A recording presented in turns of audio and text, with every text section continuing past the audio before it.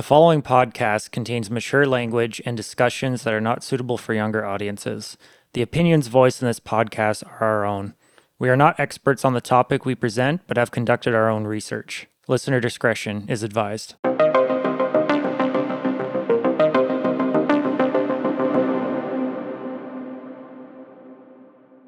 Hello, and welcome back to the Strange and Undecided podcast. I'm your host, Jarrett, joined by my co-host. I am Pat.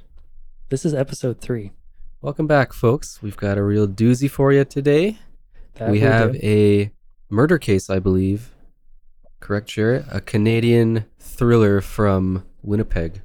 Classified as a mystery, is it? We'll get to the specifics of that later, but it might be a murder, it might not. Well, you're here in the right place, folks. Exactly. So let's get into it. In 1928, the city of Winnipeg wriggled free from the cold grasp of winter. Daylight lasted longer, and people emerged from their winter slumber to enjoy the warmer weather. On April 25th, 5-year-old Julia Johnson played with her tennis ball near her home while waiting for a neighborhood friend to get home from school. Only her friend would never meet to play with her, as Julia had disappeared without a trace. Okay. A child case. That's always sad. So just a background to start with. Julia Johnson, a shy and happy little girl, was born to immigrant parents, Mr. and Mrs. Anton Johnson. They lived at 138 Austin Street in central Winnipeg, just west of the Red River, that runs through the middle of the city. This was a tight-knit, blue-collared community with many European immigrants. Back then, neighbors would look out for one another. Even though Julia was a shy girl, she was often seen playing with kids along her street and having fun. Behind Julia's house stood the Green River Building at 187 Sutherland Avenue. It had been vacated a few weeks earlier by the NP Beverage Company. So I did a little bit of research on this, and I couldn't really find a whole lot of information, but when I Googled NP Beverage Company, some Korean-founded company that packs beverages came up, but nothing to do with being in Winnipeg back at that time. However, other research articles confirmed that there actually was an NP beverage company that operated in that building at the time. Well, clearly it wasn't very good because we're not drinking NP colas today, so... Yeah, you're not wrong. This now abandoned building was off limits to Julia as well as other kids for that matter, and they were repeatedly warned not to go and play there. Okay, we're going in there. Like me and you, Jarrett, like as kids, we're told not to go in there, we're going in there. Oh, absolutely. So I assume that's maybe what these kids have done in our story today. The lot between the Johnson home and the Green River Building was rented by blacksmiths in the area and was used to store wagons that were used to haul scrap. April 25th, Julia went outside to play with a tennis ball while she waited for her friend Elizabeth to get home from school. What a 1920s thing, just to play with a tennis ball and just to be completely satisfied. Yeah, that's no iPads, just a tennis ball. I think I would prefer that. Like a much simpler time. Like when I was a kid, you'd go outside and you'd play with the ball. There wasn't any screen time for the most part, like the occasional movie that you'd sit and watch. But Jesus, Jarrett, you're dating ourselves. No, I didn't say the exact date. we played with tennis balls, guys. Okay, you caught us. It could range from 60s all the way to like the 2000s. Like whenever the iPod was invented, that's where the cutoff is. She was wearing a red and black dress, brown toque, black shoes, and fawn stockings. When her mother went to go look for her outside, she was nowhere to be found. Mrs. Johnson was alarmed because of how shy Julia was and how she never liked to be far from home. Eventually, more and more people, such as Boy Scouts, kids, and others from the neighborhood, joined in the search, but to no avail. They searched down alleys in nearby parks and even checked the sewers. It seemed as though Julia Johnson had simply disappeared. Mrs. Johnson then contacted the police department. At approximately 4:30 p.m., Constable Thomas McKim answered the call about the disappearance and spent the rest of his shift searching for the little girl. The police even brought in a trained dog to sniff around Julia's home. Interesting, they had dogs back then. I didn't know that. Yeah, they had some for cases, but like they didn't have access to a lot of other forensic techniques, so I think they relied on dogs for a lot of their kind of if he had to find something or someone. Okay, well, I stand corrected. Dogs were the most sophisticated forensic tool back then, Don't apparently. quote me on that, but that might be the case. The police weren't really confident in the dog finding anything for the most part. The police noted that the Green River building was behind the Johnson home and checked it due to the wagon lot being an apparently popular hangout spot. Constable McKim and Julia's brother John checked the building and found that it was locked, and nothing was unusual in the yard.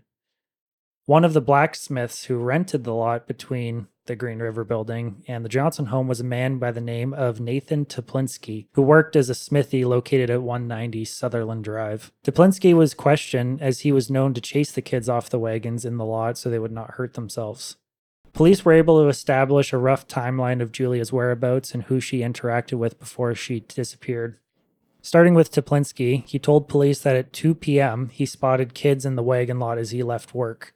He knew Julia and the family, so he was able to confirm she was in the wagon lot. He even told her not to play too close to his smithy, and she heeded his warning. Between 3 and 3:30, Julia went outside to play with her tennis ball near her home while she waited for her friend Elizabeth to get home from school, and during this time she was spoken to by her mother as well as Mrs. A.J. Newmark and her son. At 3:50 p.m., Pauline Kroll, who was Elizabeth's mom and a close friend of the Johnsons, heard a noise that sounded like a tennis ball being tossed against the house, and her house was located at 136 Austin Street, so right next door. Poking her head out of the second-story window, she saw Julia.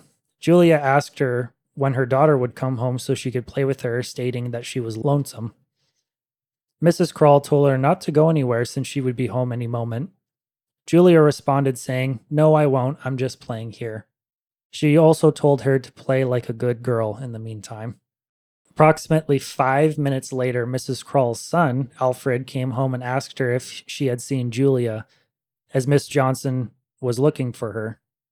She told her son that they had just talked, so both of them went outside to join the search. Unfortunately, Julia was not able to be located by nightfall, and the search was called off. They hoped that she had just ran off and said she would be getting hungry by now and would come home soon. Neighbors dispersed and Mrs. Johnson was left alone. Officers still patrolled the area throughout the night in hopes of finding something. The next day, on April 26th, the police began to think that foul play may have been involved. This theory sparked the detective division to be brought into the investigation. The case was handed off to Inspector R.R. McDonald, who was in charge of the North End E Division, and was assisted by Chief of Detectives George Smith, Sergeant of Detectives Fred Batho, Detective Sergeant Charles McIver, and Detective Alex Kolomic. With very little to work with, the detectives were at a huge disadvantage. Detectives were disturbed when they pried at the idea of her being abducted. If she had in fact been abducted, then it was done so in an extremely short time frame, as there was only a 5-minute gap between when she was last seen and when she disappeared. No commotion was made, which could indicate that if she was abducted, it could have been someone she knew or trusted. Door-to-door searches began by detectives, where they interviewed as many neighbors as they could. What detectives were able to discover was that an older, unshaven man wearing dark clothing and ranging in age from 45 to 65 was spotted in the area. He was also described as having a Eastern European appearance. I'm not sure what that means, but I guess at the time that's how they just described him. You can tell. As an Eastern European myself, we know each other. Every person who witnessed this individual was taken to Rupert Street Station to look at a photo lineup of potential suspects. Unfortunately, all of the witnesses identified men who were already in police custody or when brought in for questioning were easily eliminated as suspects. Back to square one. Days turned into weeks, and the Johnsons were obviously devastated by the disappearance of their daughter. They weren't a rich family, but still put up a reward of $50, which equates to about $869.34 now. This was a large sum of money at the time. Eventually, the Free Press, Winnipeg Tribune, Winnipeg City Council, and the Winnipeg Police Commission made donations, increasing the reward to a whopping $2,000, which is about $34,773.72. Okay, so If you happen to abduct a child in hopes of a ransom, it's a pretty good amount. Yeah. That's a lot of money back then, especially for people in this community as well. Being blue collar, they weren't making a whole lot of money. As expected, tips came flying in, and people as far away as California and British Columbia mailed in information pertaining to the case. Naturally, these tips led nowhere. 2 weeks later, mediums and spiritualists claimed to have made contact with Julia, saying she was being kept in a pink house in Lockport, that she was being kept for sacrifice for occult groups, or being kept alive in a sewer. Once again, these tips led to nothing. Mrs. Johnson did not cope well during this time, and the press reported she had taken to her bed while Mr. Johnson kept searching for their daughter. I'm assuming in a immense state of depression. Yeah, like grief. Yeah. Grief is like the ultimate lowest emotion. You just have no energy for anything. Absolutely horrible. However, legitimate tips did come in and were followed up on. One tip involved a neighbor with an extensive criminal background. When he was questioned by detectives, he was anything but cooperative. He refused to talk to police when asked about Julia's disappearance. The police didn't have any concrete evidence against him, only a hunch, so they released him even though he was being extremely suspicious. So I have a couple notes here. Why would an innocent man refuse to talk? Was he scared the police would accuse him because of his history, or is he actually guilty? What do you think? Sounds pretty guilty to me. That's my initial thought. Like, why, if you were asked about somebody, would you not want to help? Yeah, a little child. Wouldn't you want to be as helpful as possible? Well, you could even say no. Like, no, I haven't seen her. Like, I'm sorry. I wish I could be more help.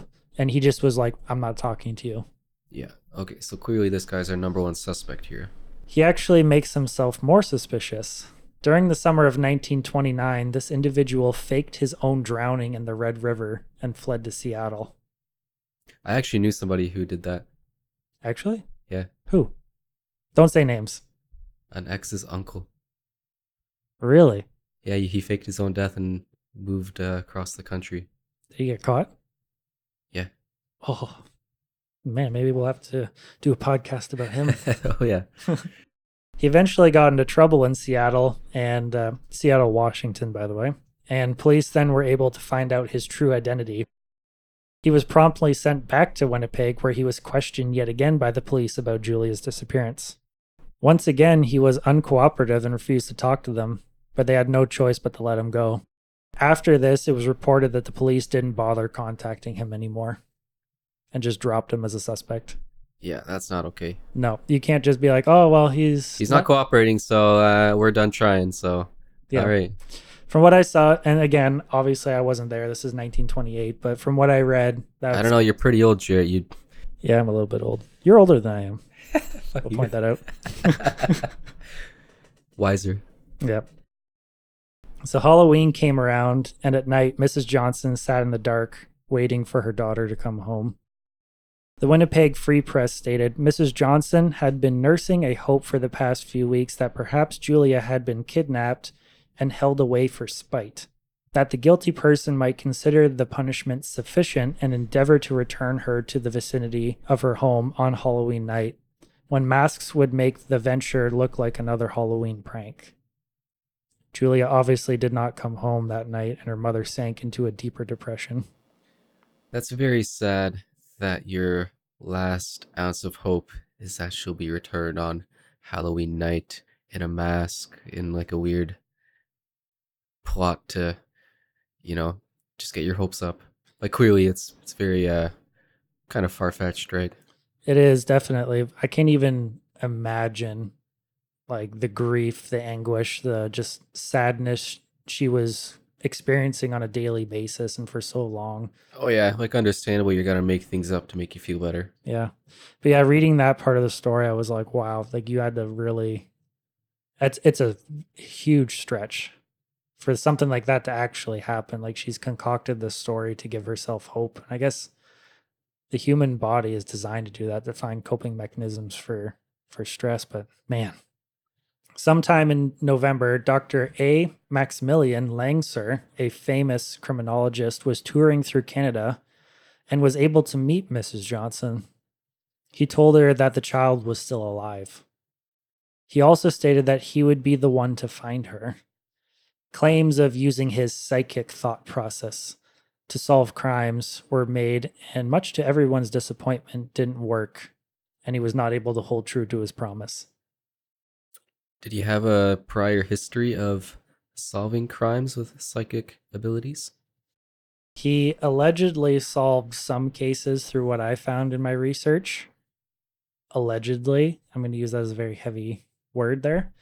But from other articles that I found, he reportedly went on to conduct psychic research with indigenous groups in northern Canada and Alaska. However, there's no record of his involvement in allegedly solving any crimes during that time through psychic measures.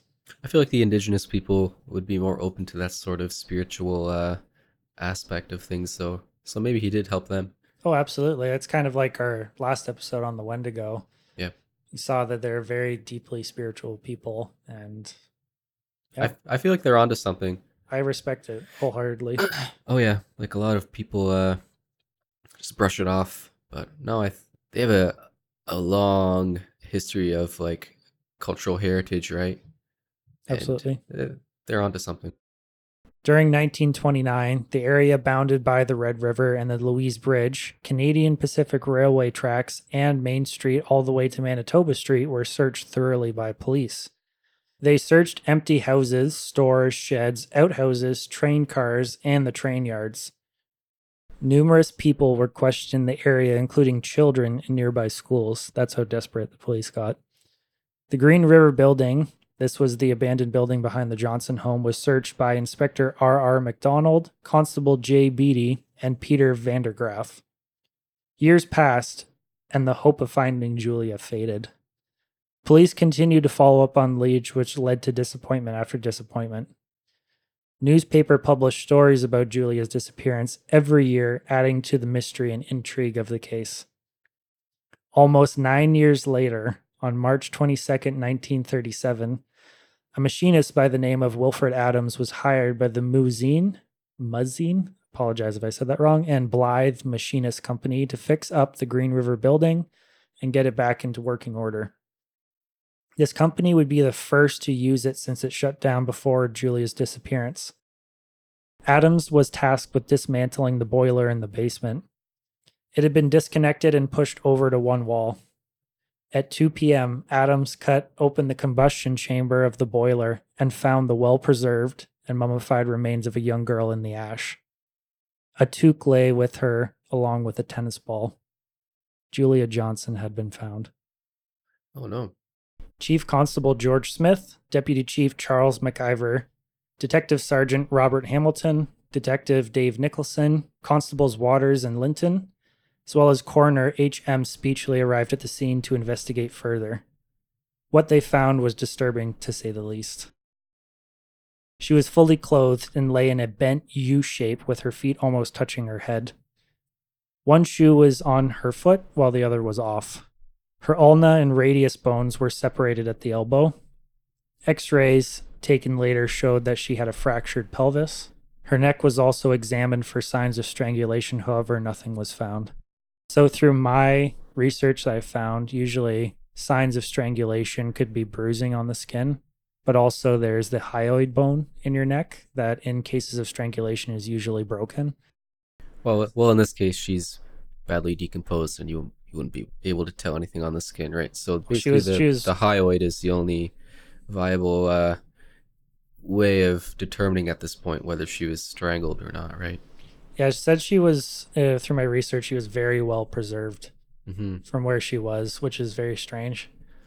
Even well preserved, though, after that many years, bruising, like that wouldn't show up on skin, I don't think, right? No, at least from my limited understanding of it, I would assume that no, nothing would show up. So they probably checked something like that, saw that it was intact, not broken. The blood would just pool at the lowest point, right? So blood is a bruise, so it would just drain to the lowest point of the body.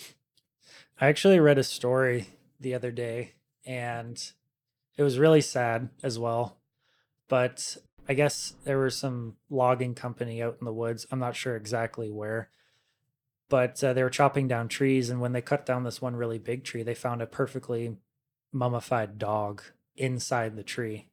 And I guess what happened is that back in the day when they used dogs to hunt, more commonly, this dog took off into the woods and chased something up the tree and got stuck inside Ah, the tree, and it died there, which is like, it made me like a really, hollow tree. yeah. Yeah, that's funny. I actually saw a video exactly what you're describing, but the dog was alive. They were rescuing the dog. They chopped this tree down because they knew the dog was inside, Oh, a and the dog happy crawled ending. out. Yeah. A happy ending. But unfortunately, this story doesn't have a happy ending. Journalists reported that, quote, it lay crouched at the far end of a rusty old boiler in the basement of a warehouse at 187 Sutherland Avenue, within 60 feet of the Johnsons' back fence, end quote. The Winnipeg Free Press reported, quote, the theory that Julia might have crawled into the boiler in which her remains were discovered Monday afternoon was exploded when it became fairly plain that she had been shoved in there. Her assailant, apparently, had placed the end of a pole, or possibly a long pipe, against her stomach and shoved her to the far end of the rusted metal boiler. That much, at least, was revealed by the bent position of the skeleton. Police had also found a long, rusty pole on the floor beside the boiler. Forensic techniques were still a very new investigative tool at the time, and her body was sent to the University of Manitoba, where Dr. Daniel Nicholson of the pathology department performed his tests. Julia's clothing was tested for blood and semen, and all that was found was a small amount of blood on one stocking. This event turned from a missing persons case to a murder case. The case reopened after Julia's body had been found, and the first task was to determine who had access to the Green River building. If you remember earlier, the building was locked up the day of Julia's disappearance. The last occupants of the building was the NP Beverage Company, owned by a man by the name of Walter Hamilton. The building was closed April 7th, 1928, only 18 days before Julia went missing. Police contacted Hamilton and asked him who had access to the building. He indicated that there were only 2 keys, and they were both in the possession of John Goodwin of the Montreal Trust Company. He was the rental manager of the building. Police located Godwin in Toronto and questioned him about the case. He told police that he remembered the case at the time and checked on the building and also found it secured just like the police did. Godwin also said he had gone across the street to the blacksmith shop to leave a building key with them so the hydrometers could be accessed and potential tenants could view the building. Godwin stated that he talked with both Nathan Toplinski and his partner Abraham Bolstein. Toplinski had been the one who agreed to keep a key and hung it on a nail in the doorpost for future use. Godwin mentioned that he used the key many times, but always put the key back when he was finished. The day Julia disappeared, Godwin said he was sure the key was on the nail. The next order of business for police was to talk to William Clark, the Winnipeg hydrometer reader, who read the meter in the Green River building. He told police that he obtained the key from Abraham Bolstein at the blacksmith shop. Once finished, he returned the key to their shop. Unfortunately, the 2 officers, Inspector R.R. MacDonald, died in 1936, and Constable Beatty died in 1932. If you remember from earlier, these 2 investigated the Green River building. Therefore, it was impossible to learn how they entered the building to search back in 1929. At this point, on April 8, 1937, Detective Sergeant Hamilton and Detective Nicholson brought Bolstein and Toplinski into Rupert Street Station for further questioning.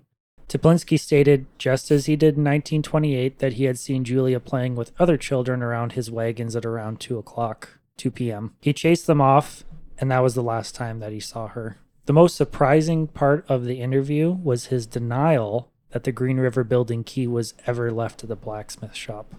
When pressed on this point, he became nervous and started to cry, but maintained that the key was never there.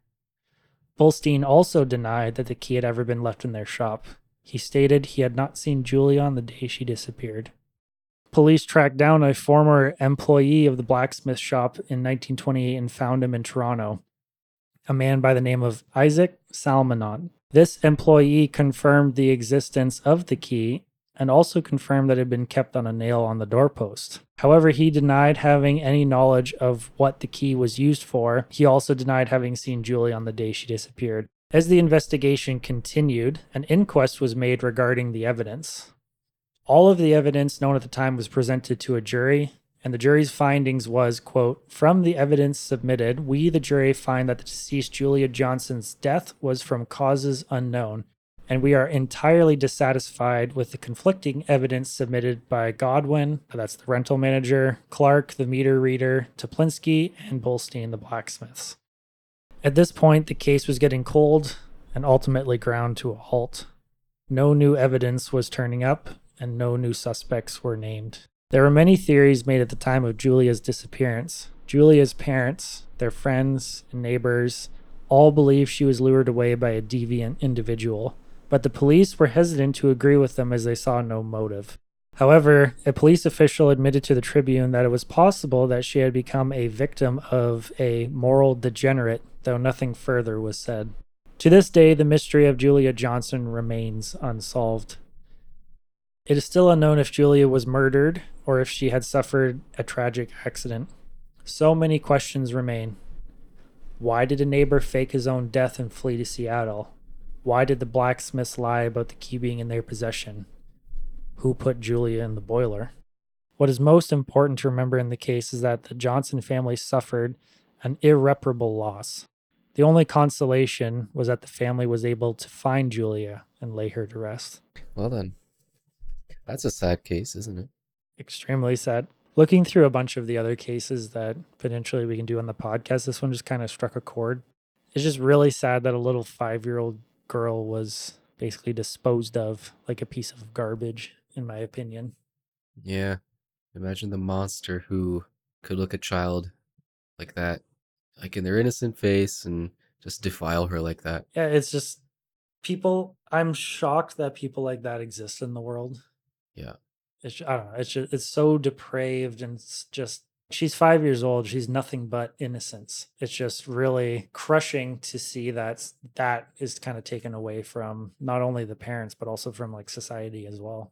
Also, just the way that the body was disposed of. It's so sick, right? Yeah.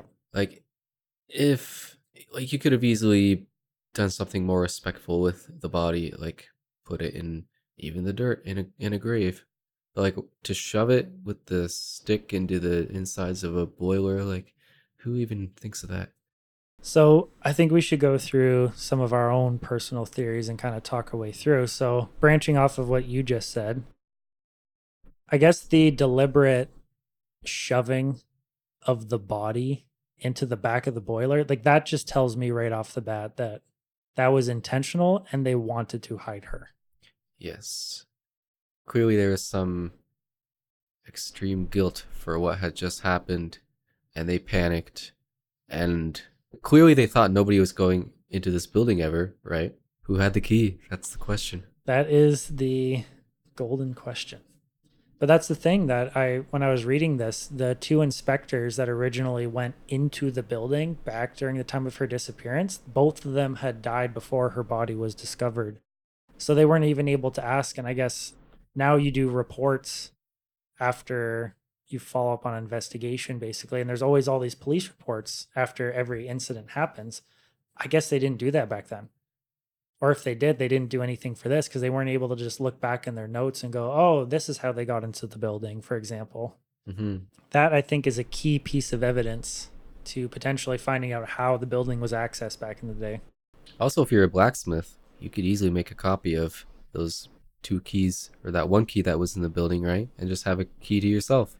Yeah, exactly. But they both denied the key being in the building. But that's the other thing. What if those 2 detectives went across to the blacksmith shop and questioned them and they're like, oh, here's the key to the building?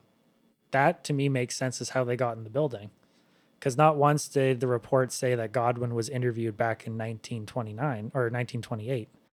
The only key was in the blacksmith shop, according to Godwin and to Isaac. So you're saying the detectives had to go to the shop to get the key to investigate inside the building? That's what you're saying? If there were only 2 keys made, Godwin had one with him already. And I guess if he lived in the area, he had that one with him, but he said he would go to the blacksmith shop and use their key on a frequent basis. Yeah. So that's the only other place the key was. Mm. So how did the detectives get in? They didn't go talk to Godwin. So right. That just, to me, that shows that the blacksmiths lied about not having the key. Yeah. Okay. So maybe the blacksmiths are involved. Maybe they were playing in their lot, for example, and Julia might have been on one of the wagons or came back to play on a wagon. She fell off. Or if he chased her off, maybe he accidentally caused her death and then he got worried, didn't know of another place to hide her, grabbed the key, shoved her body in the back. I don't know. It could be. Yeah. However, the thing that still weirds me out the most is the guy who faked his death and fled when he had absolutely no reason to whatsoever. Yeah. That's a very odd thing to do. Almost sounds like maybe a mental health thing. Yeah, potentially. So I guess the two avenues there are one, he's just straight up guilty and he was trying to run away, which I would say the majority of the time somebody who is guilty would do that. But also people can think, hey, these police, they're out to get me. I have already an extensive criminal background. I know I'm going to get blamed for this. And to save his own hide, so to speak, he just took off and didn't want to say anything that would potentially incriminate himself. Yeah, I mean, I get that perspective. Like personally, I've been totally innocent and been like questioned by police for something like totally not related to me, and me just like being so nervous and guilty right off the bat. I feel like that's everyone's just scared of police in general, even though that they're innocent. They're like driving, for example. You're driving, you drive like you normally do. You're going 10, 15 above the speed limit. But the second you see a cop car or a police car, you slow right down and you are scared. You are not doing anything wrong. Yeah. Stuff like that. All right. So that's going to be it for today. So overall, what did you think about this case? It's a sad one, and I feel bad for the family even today. You know, there's like still relatives and descendants of this family that, you know, they have this in their human their Lineage? tree. Yeah, in their lineage. You know, descendants of the family, like distant relatives, have this in their past lineage.